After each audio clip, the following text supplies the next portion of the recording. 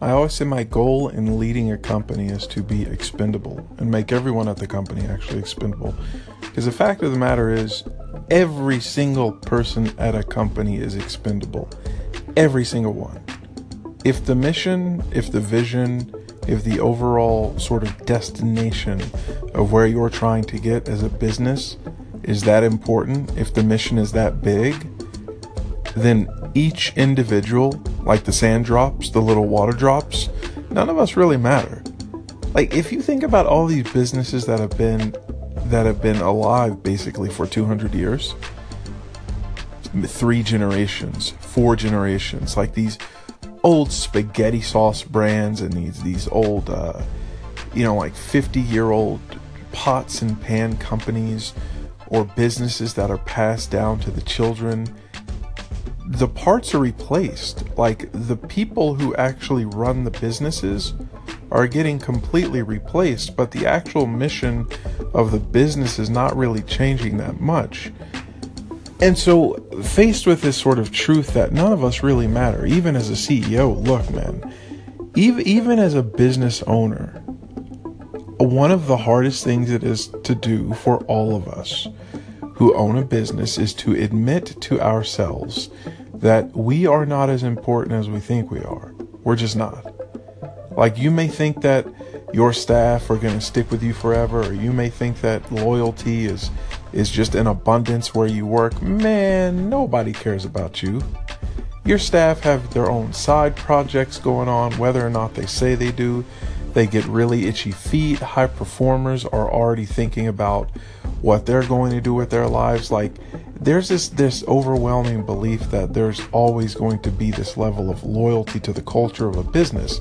So how do you square up the fact that everyone is expendable at a company while at the same time maintaining this sort of religious cult-like fervor around the work that you do? Is it the quality of the work that you make? Because as a small business, what if you make like spoons? Like, what if you make spoons? Can you make people rally around the fact that your business makes the best spoons in the world? Probably not.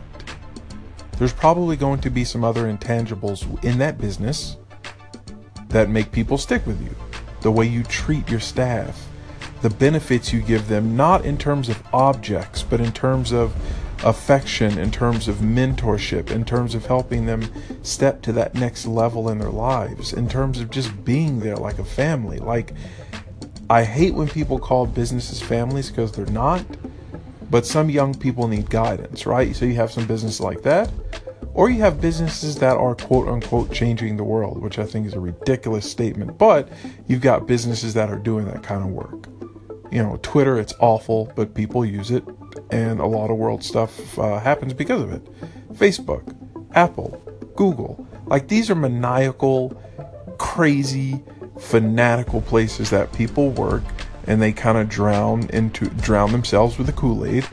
They kind of soak up the religion, and they work for that vision of the company. And that's just like a moving machine, man. That never stops.